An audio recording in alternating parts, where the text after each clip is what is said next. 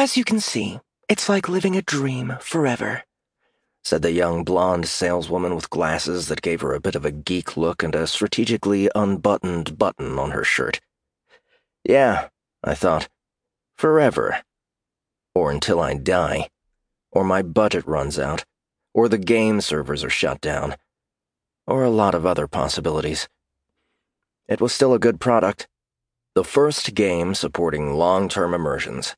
More than that, the first massively multiplayer online role-playing game, MMORPG, available in the immersive reality technology.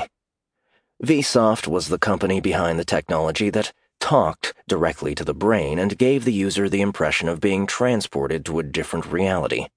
Since the technology reveal, 5 years ago, the company had refused to allow any MMORPGs to be developed by any developer. Only now were they releasing such a game themselves. What about money? Can I put some cash in? Of course. I mean, we have a minimum interference policy. Who would like some super powerful Vsoft employee meddling with their lives all the time? Or a super powerful player coming out of the blue just because he is rich in this world? But let's be frank. There is no reason to send away anyone genuinely interested in starting a comfortable new life. Really interested. She looked at me expecting a reply, her blue eyes giving me the mysterious, "Are you good enough to ask?" act.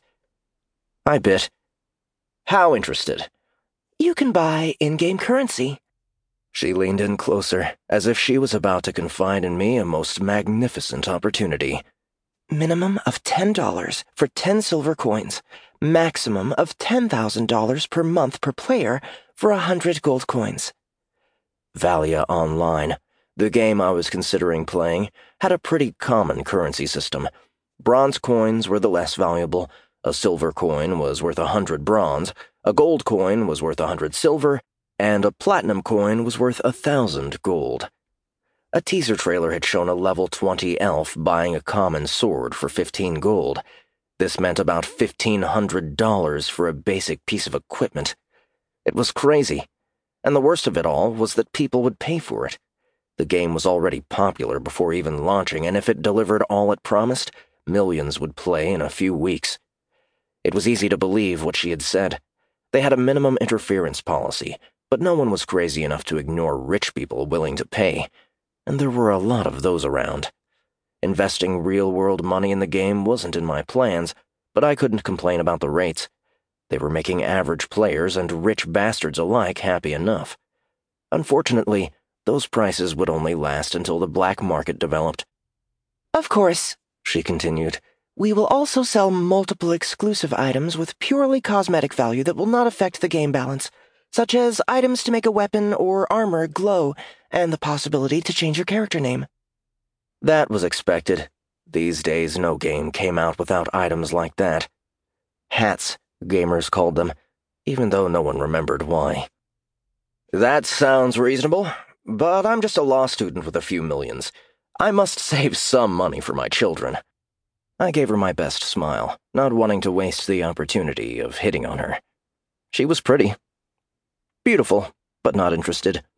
Her smile didn't disappear, but she leaned back in the chair again. I guess a man going into stasis for undetermined time isn't a good romantic investment. That's all right, of course. We want players from all economic possibilities to enjoy our game. Sure you do. $400 a month after the trial month. Every poor youngster can just stop working and pay $4,800 for 1 year of their lives. Despite my social warrior thoughts, I knew it was pretty cheap. Most people spent more than $400 in 1 month of their lives. In my case, I would get into a rented virtual reality capsule and forget about bills until my contract ran out or I decided to leave. And if I wanted to interact with the real world without leaving, I could just call anyone from inside the game. If one had a house, one could sell it and live comfortably in a rental virtual reality capsule for the rest of one's life. Of course, there were also the people who wanted to stay in their houses and play. The monthly fee was only $50 in these cases, but they had to buy their own IR equipment. The cheapest one cost $5,000 and was a simple IR helmet called Verbridge, not an encompassing full-body capsule. It was the best choice if they were casual players or had to leave the game regularly, but I was going for the long-term option. Looking at her open blouse, a thought occurred to me. What about sex? Her eyes widened for a second and she reflexively crossed her arms. The kinds of gamers she was used to dealing with probably weren't that shameless. Still, as the professional she was showing herself to be, her smile didn't disappear. You can do anything in Valia. Any NPC can become your lover, if you play it right. An NPC, or non-player character, was any non-player entity who wouldn't be classified as a monster.